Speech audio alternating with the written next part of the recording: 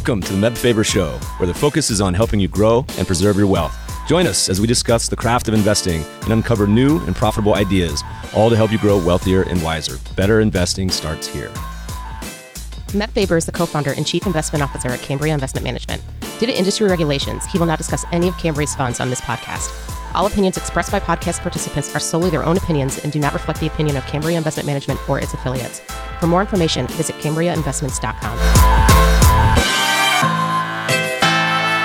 Welcome, podcast listeners. Today, we have another episode in our podcast Founder Series, where we invite kick-ass entrepreneurs to chat about their experiences from the front lines of starting a company. We cover everything from newly minted startups still struggling to make it out of their garage, all the way to the elusive unicorns that are either transforming traditional business sectors with innovative ideas or creating entirely new ones through cutting-edge technologies. Either way, the result will be total catastrophic failure and bankruptcy, or hundreds of millions of dollars of revenue and a valuation worth north of $1 billion. Listen in to hear the tales of blood, sweat, and tears as these founders try to change the world. As a disclosure reminder, I've invested in most, if not all, of these startups and will look to invest more as they continue their startup journey. This episode is brought to you by 10 East. Longtime listeners know I've invested in private markets quite a bit myself. But with access to these markets broadening, it can be hard to know where to find vetted, high-quality offerings. That's where 10 East comes in. 10 East is a platform where qualified investors can co-invest on a deal-by-deal basis across private equity, private credit, real estate, venture, and other one-off opportunities typically unavailable through traditional channels. They're founded and led by Michael LaFell, who spent his early career building Davidson Kempner, and who invest material personal capital in every offering they bring to the platform, aligning interests with 10 East members who co-invest at their discretion. Join numerous founders, executives, and portfolio managers from leading investment firms who use 10 East to diversify their personal portfolios. Inquire for membership at 10east.co. That's the number 10east.co.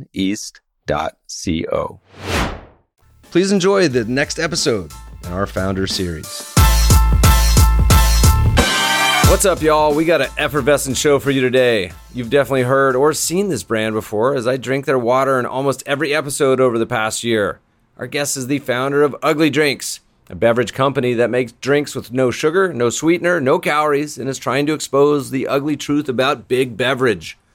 In today's episode, we hear our guest fell in love with the beverage industry so much he started a company to provide people with a healthy drink at an affordable price.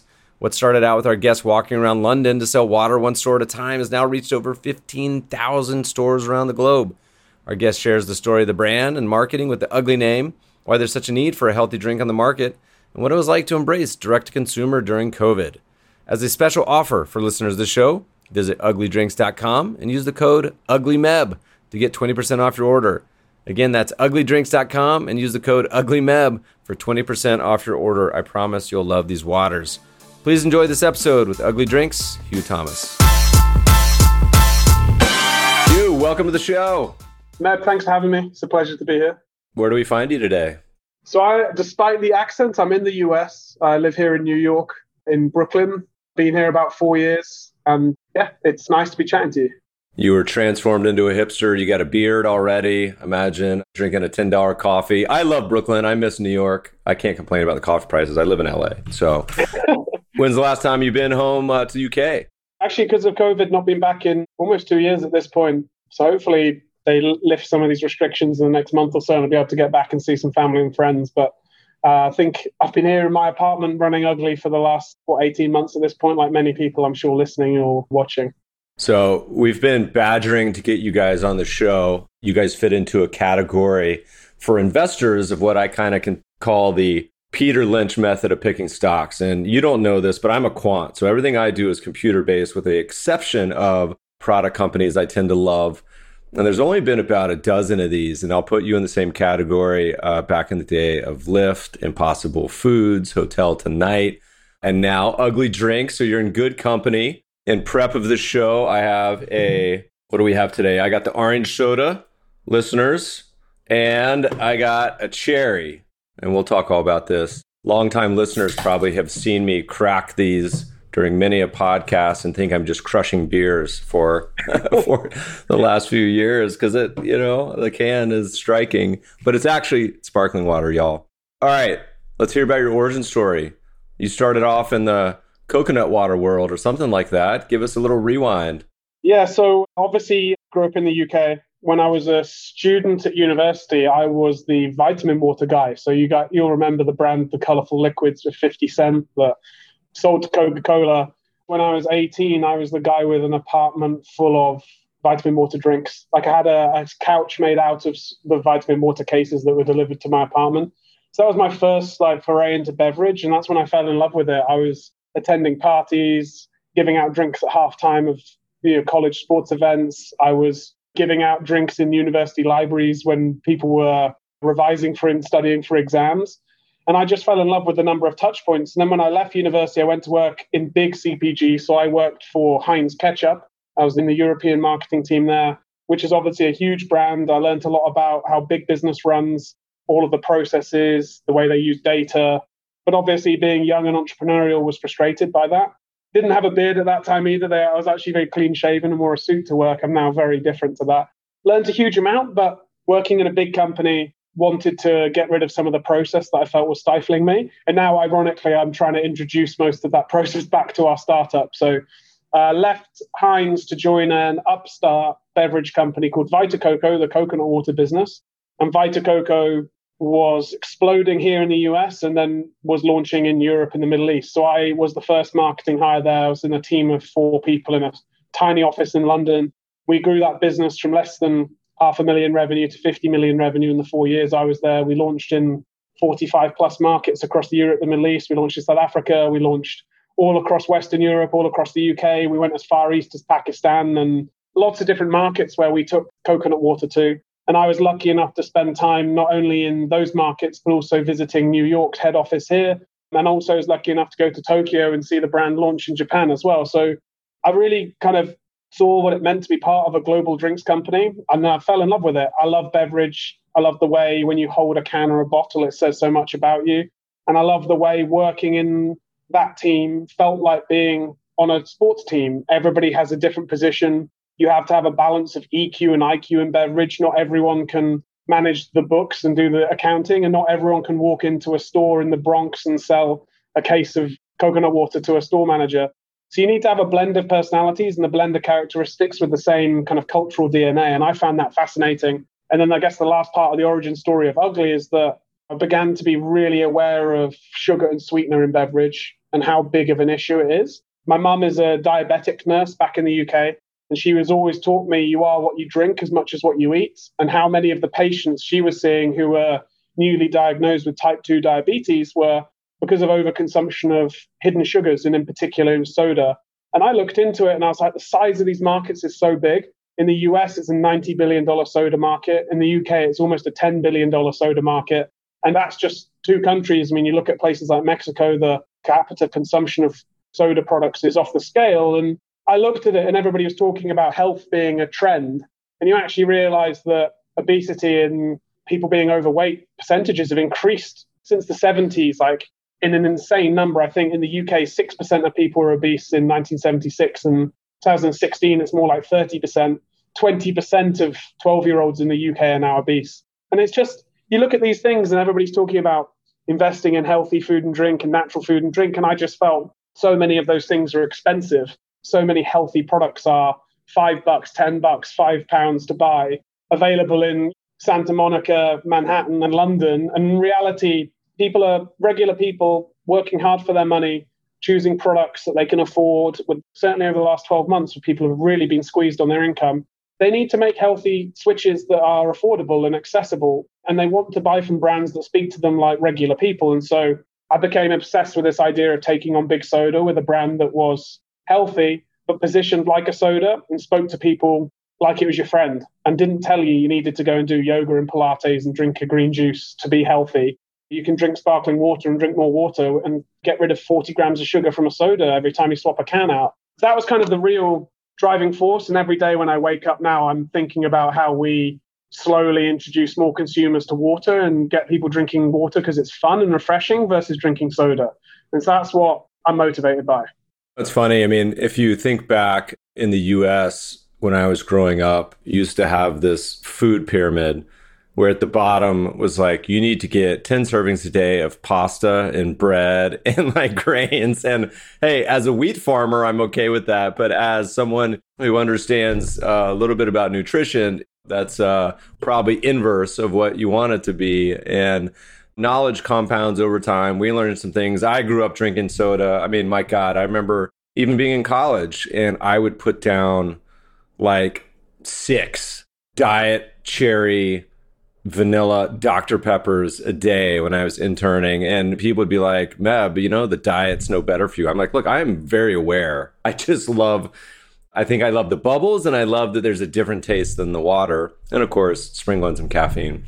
Anyway, so, okay, you came up with this idea. You're like, look, this space, it's so obvious. I mean, it's one of these things that's just like, look, in the future, you're not going to be drinking these sugary drinks. It's epidemic, certainly here as well as elsewhere.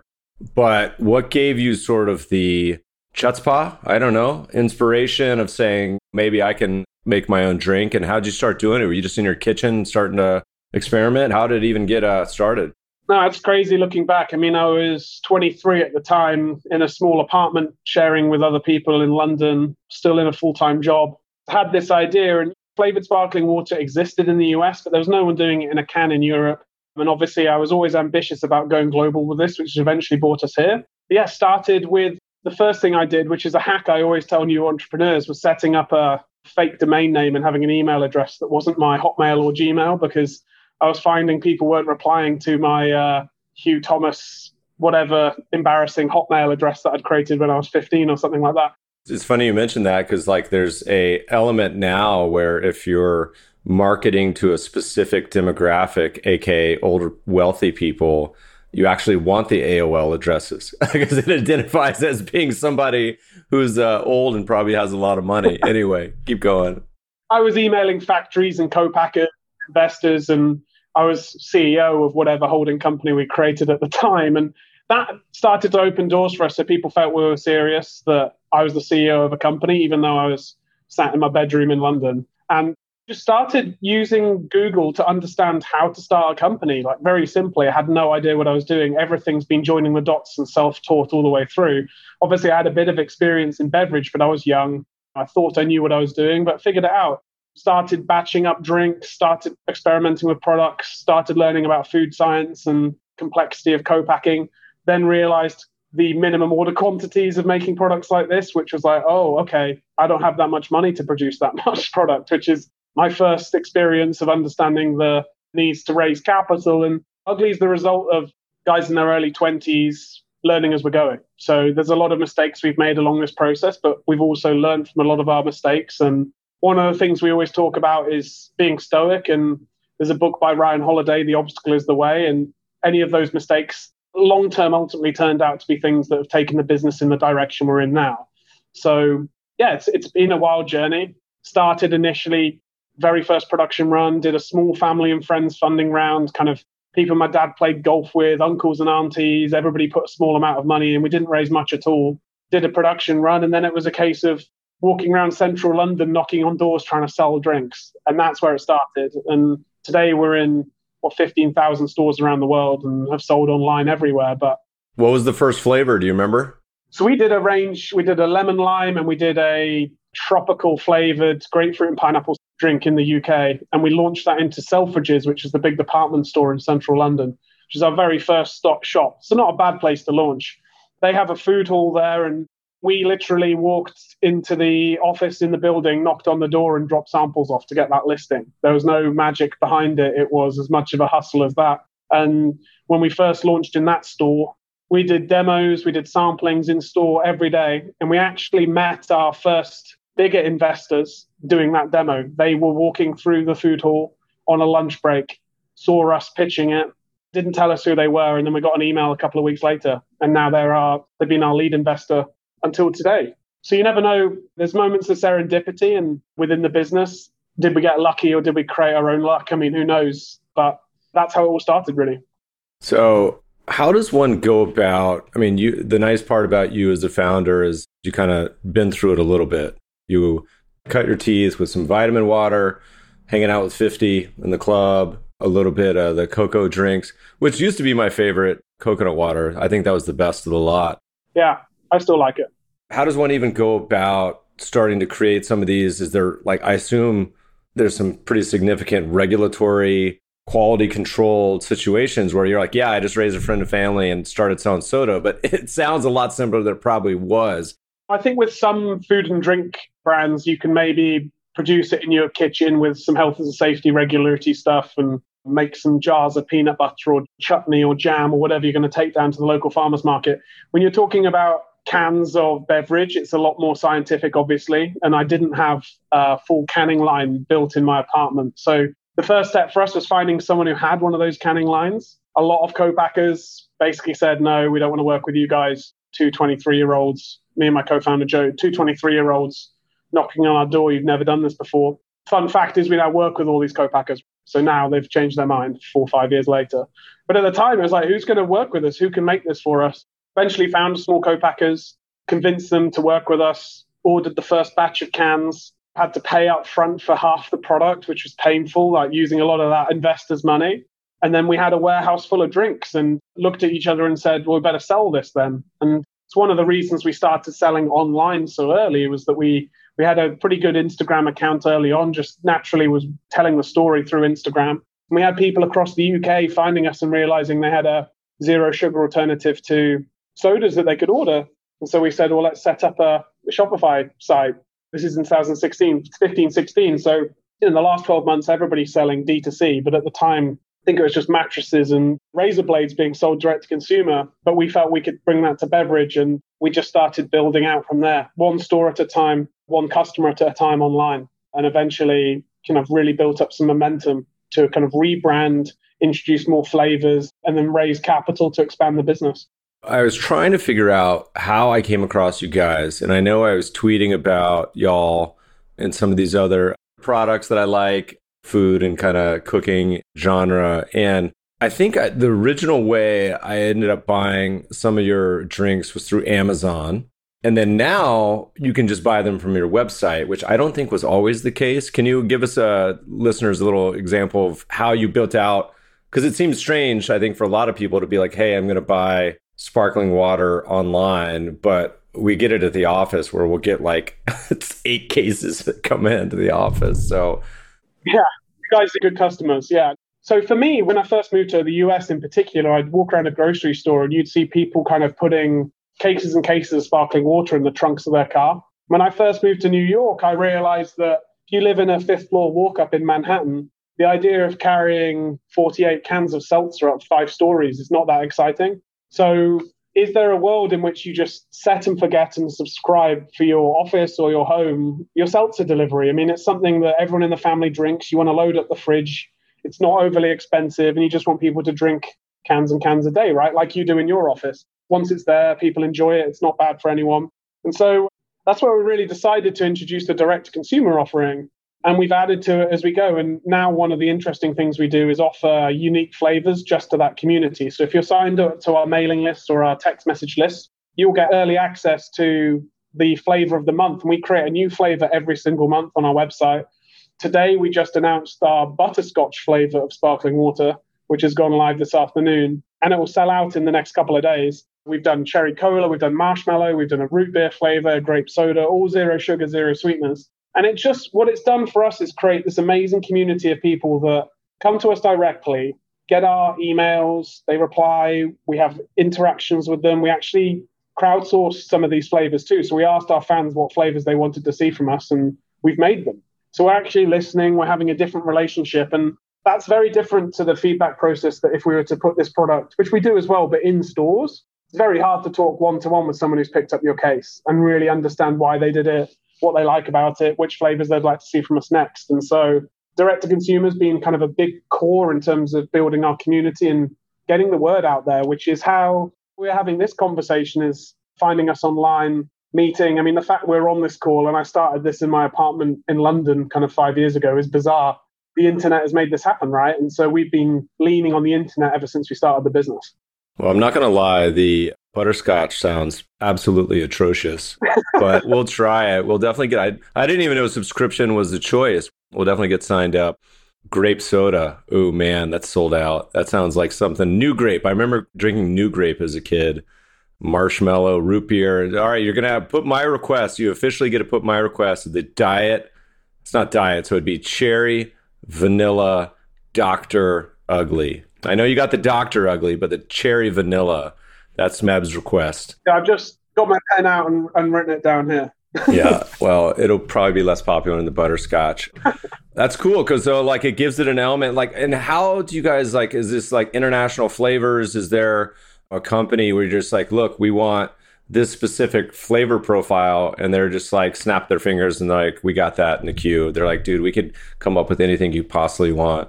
Yeah, we work with lots of different partners to do that. I mean, the idea center is within Ugly and within our community. So we'll ask our fans what they want, and they're never saying tangerine or passion fruit. It's always ideas like you just had, cherry vanilla Dr. Ugly. You probably missed that flavor that you had when you were younger, but you know that it's probably not something you can have 6 cans a day of anymore. But if we made something that tasted pretty close and was healthy, you'd be into it. So when we go to those flavor houses, we're saying we want to take Meb back to being that age when he had 6 cans a day. So this is the flavor we're going after. This is the memory that when you taste it, taste and memory are so interlinked. We want to take someone back and give them permission to enjoy that thing again. So I'm drinking the fruit punch now, and we took them Hawaiian fruit punch flavor, and we said, match this as close as we can. And now this is like drinking a 0 sugar, 0 sweetener, natural fruit punch drink. It tastes just like it, and it's delicious. So that's how we do it. They send us back lots of little bottles. Now we're doing it at home, not in the laboratory anymore because of COVID. We do it on Zoom. We all have our bottles laid out. We do proper sampling like we're sommeliers with a spit bucket and things like that, and write our notes down and work with them and collaborate. And that's how we've created such amazing products. The fruit punch is interesting. I mean, I remember being a kid, I was going to camp in North Carolina, Camp Seagull, Camp Moorhead, shout out. I don't think Moorhead exists anymore, but every day for lunch and dinner, the kids essentially had Kool-Aid. Like, my God, you'd probably get arrested for giving people that this day and age, but that's the nostalgia, exactly what you're talking about. The fruit punch, sort of orange soda, sun-kissed, takes me back. The one soda that I still allow myself, and longtime listeners know because I call it my redneck Red Bull, is Diet Mountain Dew. I'll still treat myself anytime I'm on a road trip and podcasting. Diet Mountain Dew gives me the caffeine I need. Well, we've just launched an energy water, which is 160 milligrams of caffeine, looks a little like this, and we have a Mountain Dew flavor called Mountain Ugly. 0 sugar, 0 sweetener. So what's the equivalent? Is that when you say how many grams, 160, is that like a cup of coffee? Is that like 5 cups of coffee? It's a 16-ounce can, so it's like 2 cups of coffee, basically, in the can. You'll really feel it. I'll try it. We definitely have those in the office, and it's good you distinguish it because it's got a different color. So I'll try it later when I'm dragging. You must be universally loathed by delivery men everywhere. Now it's offloaded the someone being at the Whole Foods to all of a sudden just showing up on your door. No, I'm sure there's some delivery drivers that don't like it, and others may be getting bigger biceps by the week. Yeah, that's a good point. They just offload their workout. Yeah, exactly. What's the origin story on the name? I mean, you clearly have done a really good job on the marketing and the branding. It's a very distinct. I've had a lot of people ask me, what are you drinking? Was this it from day one? Was this like a A/B test of 20 different names? How'd you guys come up with it? No, and I think this is the result of 2 23-year-olds in a pub in London having a couple of beers, let's be honest. But that's the magic. And branding and marketing is science and art, and sometimes there's a little bit of inspiration, and I'll tell you about that. And for us, we wanted to create a brand that took on the status quo. We knew the big companies would never do truly disruptive marketing. They don't want to take that risk. And we were coming up with this brand around the same time that the phrase fake news and alternative facts was introduced. And it felt, for me, like there was a lot of similarities between kind of that concept and looking at big soda marketing at the Olympics or the Soccer World Cup and sponsoring grassroots soccer like they do in the UK. And I just felt that you can have taglines about making people happy, making people beautiful, but if you're loading them up with 45 grams of sugar, you're not really doing that. And so I wanted to build a brand around telling the truth and being transparent. And we had this idea around telling the ugly truth. And there's a quote from George Orwell in the book 1984, which is, in a time of universal deceit, telling the truth is a revolutionary act. And that quote for me was like a light bulb where it was like, going into this next decade, into the 2020s, the internet's going to democratize everything. People can find out what's bad for them, find out the ingredients. The big soda companies have marketed down people's throats, spending as much all their money over the last 100 years, telling them that soda makes you happy and soda equals happiness. And I just wanted to tell it as it is. This is flavored sparkling water, no sugar, no sweetener, no false promises, no marketing gimmicks. And that's what it is. And that's what we've been trying to do ever since then. And so people have really resonated with it. I don't know if you know Seth Godin's Purple Cow story, where you're on a train going past fields and fields of cows, and one of the cows is painted purple. And someone asks you after the train journey, what do you remember about the field of cows? You're going to remember the purple cow. So ugly as a purple cow. When you go to a beverage fridge in the US, some of the stores here are so big, you have thousands of cans on the shelf. What are you going to remember? What are you going to take away? We're a small company, so every time our package is on shelf, it has to work for us. It has to capture people's imagination and stimulate someone picking it up, exploring it, maybe trying it for the first time. And so for us being called ugly and with the bright, vivid colors that we have on the packaging, it just opens that up. And then people fall in love with the honesty, the transparency, the fact we don't take ourselves too seriously, and just the sense of fun we have around the brand. The other thing we do is we also use bright colors and cartoon characters. So you won't see my face on the website or my signature on the can telling people to get healthy. We use cartoon characters. We use street art style to really be subversive and communicate things in a really interesting way to consumers that feels approachable. And so kind of those two things together takes that quite hard name of ugly and really softens it to a way that people find charming and fun rather than aggressive and in your face. Rolling Stone's coming after you guys for the tongue trademark or what? I mean, if Mick Jagger wants to sue me, he knows where to find me. My mum's his biggest fan, so hopefully he'll give us a break. But lots of people have used tongues in marketing over the years, so I don't think we're the first. And it's actually the U of the ugly anyway, so. Well, you've seen a major trend over the past decade of, you saw this with 50. I think this is a perfect example of celebrities, athletes, singer-songwriter, musicians, actors becoming business people. And so in some cases, it's just your ability to market and branding, but in other cases, it's funding. And so half the time on the cap tables now, you see Nas or Kevin Durant or George Clooney or Joe Montana, on and on. And I think maybe 20 years ago, it was a signal in the opposite direction where you saw somebody like that in a cap table and you're like, oh God, this is going to be a disaster. Now, I think it's a signal in the opposite direction more often than not that a lot of these investors are extremely savvy. And if you look at dozens and dozens of examples, they've made way more money business and investing than they have as their actual career. So Mick, if you're listening, let's get you on the cap table for Ugly Drinks. You guys can do a collaboration. Would love that. With a dream investor, and my mum could meet him, I think that would be the best thing I could ever give her. Perfect. So you guys had some big news, right? You're starting to roll out in the US through some brick and mortar stores. Tell us a little bit about it. Yeah, so one of the things last year was when we launched some of these limited edition flavors that we just spoke about, some of them sold so quickly. We had big retailers starting to reach out for some of them. So one of those was CVS, was one of the first retailers. We actually launched into 6,500 CVS stores last week here in the US. So you can find us pretty much in every CVS in the country. We have a store locator on our website. If anyone's listening and wants to check it out, it will tell you your nearest store stocking Ugly.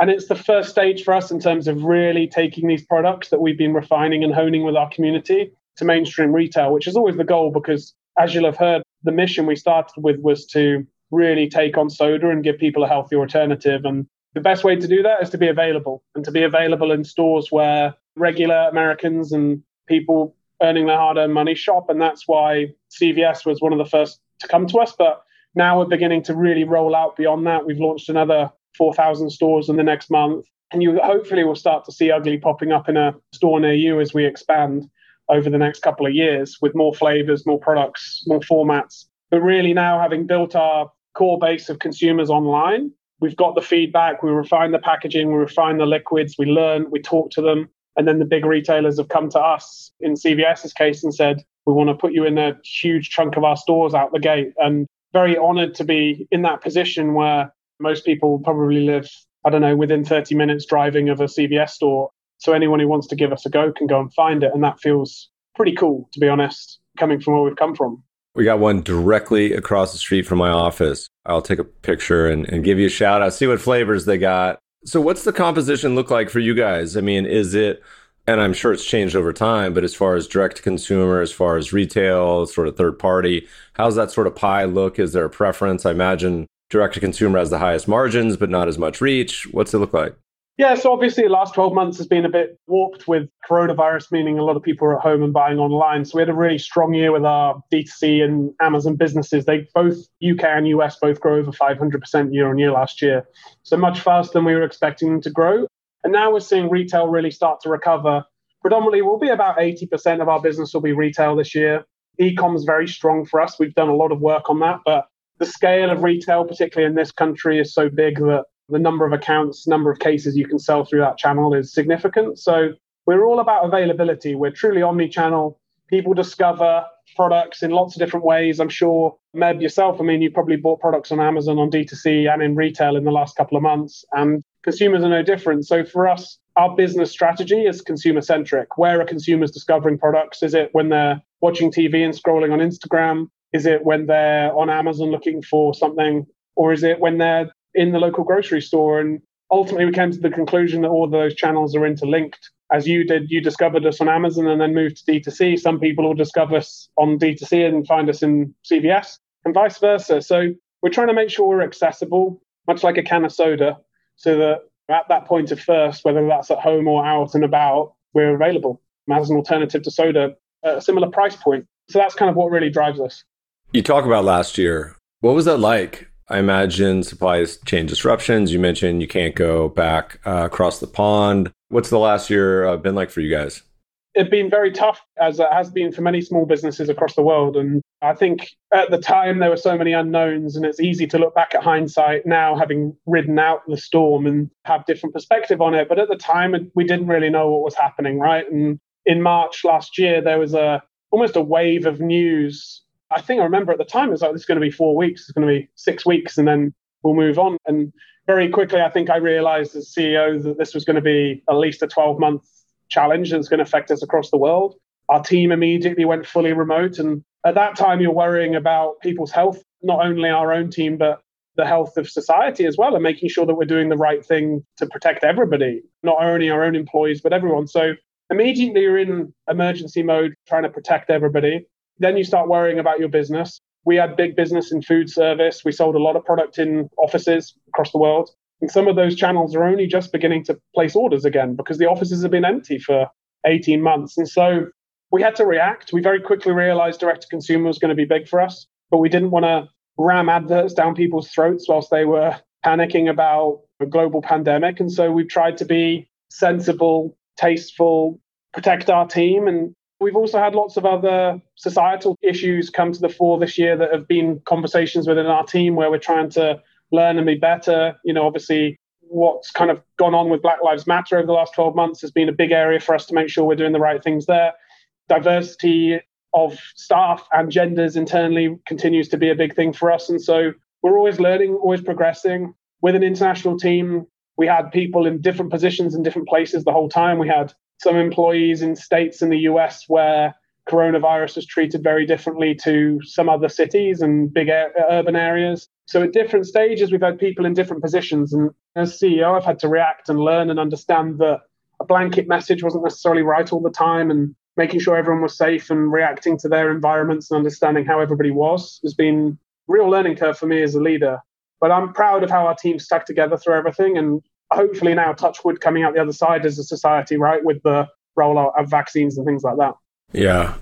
The ESG angle, you know, it's interesting when we talk about companies, but also their products. You guys certainly have a major societal benefit to the extent that people start substituting soda for drinks. Do you ever get any pushback about the angle from people there? And like, I would probably be the use case here where you're like, hey, all of a sudden I'm drinking 5 of these a day. As far as aluminum cans, is that a consideration about environmental impact recycling? I know aluminum tends to be one of the, and this reminds me is when I was a kid, my dad used to send me out the garage and we had like a sledgehammer and it was my favorite thing to do. And I would crush all the cans. I mean, his were probably Coors Light or Coors banquet beers. We were in Colorado and take to the recycle machine. It was so much fun to put it. And it was like this big giant transformer looking thing, and I would get, I don't know, $2 back or 50 cents back or something. What do you say? Do you ever get those concerns, or is it something that's ever mentioned? Yeah, no, I mean, environment's a massive part of one of the reasons we're in aluminium cans in the first place. I mean, there's no single-use plastic in our US supply chain. We made a huge effort to avoid that. Aluminium cans are infinitely recyclable, so you can repurpose a can an infinite number of times. The extraction process out of the earth, it definitely needs to be improved. And I know a lot of the aluminium companies now are looking at kind of carbon neutral aluminium extraction. But in general, it's very easy to transport. It's very space effective when it comes to transportation. Aluminium keeps products fresh for, in our case, 18 to 24 months. There's no UV light getting into the product. There's no oxygen getting into the product. So in terms of kind of keeping things fresh for a long period of time and something that's fully recyclable and transportable, aluminium's an amazing format, amazing product format. I think the thing that's been dated about aluminium is the liquids inside. And that's actually the biggest issue. And so you'll see aluminium water brands now instead of plastic bottles, which is a huge issue. And so for us, it's a step in the right direction. There's always things to be improved. If we can swap someone drinking a plastic bottle of water or a plastic bottle of soda for an aluminium can and they pop it in recycling, then that's an improvement. Yeah, I certainly was a LaCroix guy before I became an ugly guy, but I've successfully converted about half a dozen coworkers and family members. They come over and usually take a couple to go when they're leaving. And they're great with cocktails, by the way. This is a little secret angle for you guys that you could start. I was chatting. We just did a podcast with a friend who has a boutique gin distillery in Mississippi. And it's actually made with rice, but as opposed to using one of these extremely sugary tonics, etc., you can come up with all sorts of cool flavors with ugly. You guys are going to start getting them into bars and restaurants too. There's so many usage occasions for seltzer. I mean, if you want a 0-calorie cocktail mixer, it's perfect. And yeah, you can mix it with a little bit of fruit juice if you wanted. You can mix it with pretty much anything you want. We've made a bunch of mocktails too if you're not drinking. And a lot of people, when they're out in bars or at barbecues and they don't want to drink for whatever reason, chuck a few cases of ugly in the cooler and no one knows that you're not drinking a beer. And they're kind of lots of flavors, lots of refreshment instead of drinking a bunch of lagers, or even going beer, then a seltzer keeps you straight. So yeah, it's great in all sorts of occasions. We saw a bunch of people drinking it over this July 4th weekend at barbecues and things like that. We had it at our cooler on the beach, our annual brouhaha on the ocean. All right, so you guys are clearly firing on all cylinders. It's been a great growth story so far. What's the plans now? I imagine this is a very capital-intensive business. Are you still maxing out your credit cards? You guys looking to do some more funding? How's that work? Yeah, obviously lots of my personal credit cards have been maxed out over time, but I think we've evolved from that place now. We're actually actively raising Series A funding round right now to really grow this business to the next stage. We're in 15,000 stores globally now. We have trademarks around the world to expand this as we grow. And yeah, you can see last week launching into 6,500 CVS kind of stores is just the beginning for us in terms of the retail rollout, the number of flavors we'll be producing over the next 12 months and learning with consumers more. So it's just about expansion now for us. We have all the systems, the supply chains, the team in place to grow this. And so fueled with the right partners and capital, there's no reason we can't really chip away at that $90 billion soda industry. There's so much space to go after. So that's kind of where we're at right now. Well, good. Please CC me on your raise so I can squeeze in on the cap table. I promise I will be the smallest entry. But consumer product VCs that are listening, you guys can hit up Hugh on Twitter and elsewhere. You know what? Every time I think about you guys, you're not going to know this, I'm assuming, but some of our older listeners will. There was a movie, I think it was Wildcats, which is an old Goldie Hawn movie from the 80s, but they had a cheerleading scene, and you guys can Google this, and they do a "You're ugly" chant. They say, UGLY, you ain't got no alibi, you ugly. And they're just talking junk to the other team. The movie, I remember being pleasantly average, but that chant stuck in my head. So again, there's another co-branding. Might be my new ringtone. Yeah, it's so good. It's definitely on YouTube. All right, so fundraising, what's the horizon look like for you guys? What would that capital be used for? What are other things you guys got caught up your sleeve as you look to the future? Is it simply growth and getting into new channels, or do you guys have some other ideas you're cooking up in the kitchen? Yeah, so we'll be building our team out as we expand. We'll be launching in lots of different regions around the country. We launched in Los Angeles last month. We're launching in Portland this month. So every time we launch in a new market, we want to be hiring a team that can be out there introducing customers and consumers to Ugly. And so every time we do that, we're really supporting with the team to make it work. We need to invest in marketing too. I mean, the brand's in a great place for this list of creative ideas internally that's longer than a CVS receipt. We have so many different concepts and different ideas that people are going to love, whether it's content, marketing ideas, new flavors. But for us, it's really about driving the core business into more retailers and making this as accessible as possible, whether it's the big grocery stores or convenience stores or even new markets. We're going to try and make Ugly as accessible and as ubiquitous as anything we can. And that's kind of really where we're going to be spending the capital alongside building the team to help us to do that. So we'll wind down with a couple more questions. What's been some of the weirdest flavor requests you guys have had? I mean, butterscotch is up there, but is there some where you're like, A, that's so weird, we have to make it, or B, that's so weird, disgusting, we could never, ever make that? We've had peanut butter and jelly, Nashville hot chicken, cheese pizza. I did actually suggest we tried to do, but it's not a great experience. Oh my God. The list goes on. I mean, anything you can imagine. I've even tasted a rain flavor. You know that when water hits hot tarmac in the summer? Somebody created that flavor for us at a flavor house, and it was interesting. I'm not sure we'd sell a million cases of it, but yeah, there's so much excitement and flexibility with it. But we've had all sorts of stuff come in. And generally, I am like a big child, so I'm also on the same page of wonder what pizza flavored water tastes like. So there's nothing too crazy for us to actually test out. You just got to get the right pizza, Hawaiian pizza maybe, or sausage and mushrooms, or fried egg on top. Listeners, hit Hugh up on Twitter with your suggestions. He said he'll send you a free case if they use your suggestion. He said he promises. Yeah, hold me to that. You can hold me to that. What's been the most memorable part of this journey? It could be good, it could be bad, it could be in between. Is there anything that is like seared on your brain as something that you look back and you're just like, that was a big one? I mean, for me, every time I've ever walked on the street in New York or London and seen someone drinking a can or seen a can in the garbage, in the litter, it blows my mind, especially when you're just somewhere where you don't expect to see it. I generally will stop the person in the street and ask them how they found the brand. And that's always, for me, what blows my mind the most is when you see it in the trash or someone drinking it on the street. And every time I ever see that, I don't think it'll ever get old. And I know that's not some crazy experience, but for me, when someone spent their hard-earned money on a product we created in a bedroom in London, it's pretty insane. So for me, that's always the thing. Yeah, and hopefully there's more of those to come. I mean, you guys even have potential to have a little Ugly gear, hats, shirts. It's coming. I would wear one. Send me a hat when you guys make one. All right, Hugh, this has been super fun. If people want to buy some drinks, if they want to follow along with what y'all are up to, what's the best places to go? So if you go to uglydrinks.com, we've created a special code for listeners. So it's uglymeb, all in caps, UGLYMEB. It will give you 20% off if you're in the UK or the US on everything. You can follow us on Instagram, Twitter, Ugly Drinks. We're on TikTok as well, Ugly Drinks. And you can follow me. I'm Ugly Hugh, and I'm Ugly Hugh pretty much everywhere on the internet. So if anybody wants to reach out, you can find me Twitter, LinkedIn, Instagram. Drop me a DM. Love to hear from people. Always try and respond to everything that comes in. So we would love to hear from you. And if you have any questions, the team at Hello Ugly Drinks is always willing to help or can point you in the right direction for our business as well.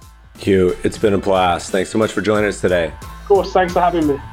Podcast listeners will post show notes to today's conversation at mebfaber.com/podcast. If you love the show, if you hate it, shoot us feedback at themebfabershow.com. We love to read the reviews. Please review us on iTunes and subscribe to the show anywhere good podcasts are found. Thanks for listening, friends, and good investing.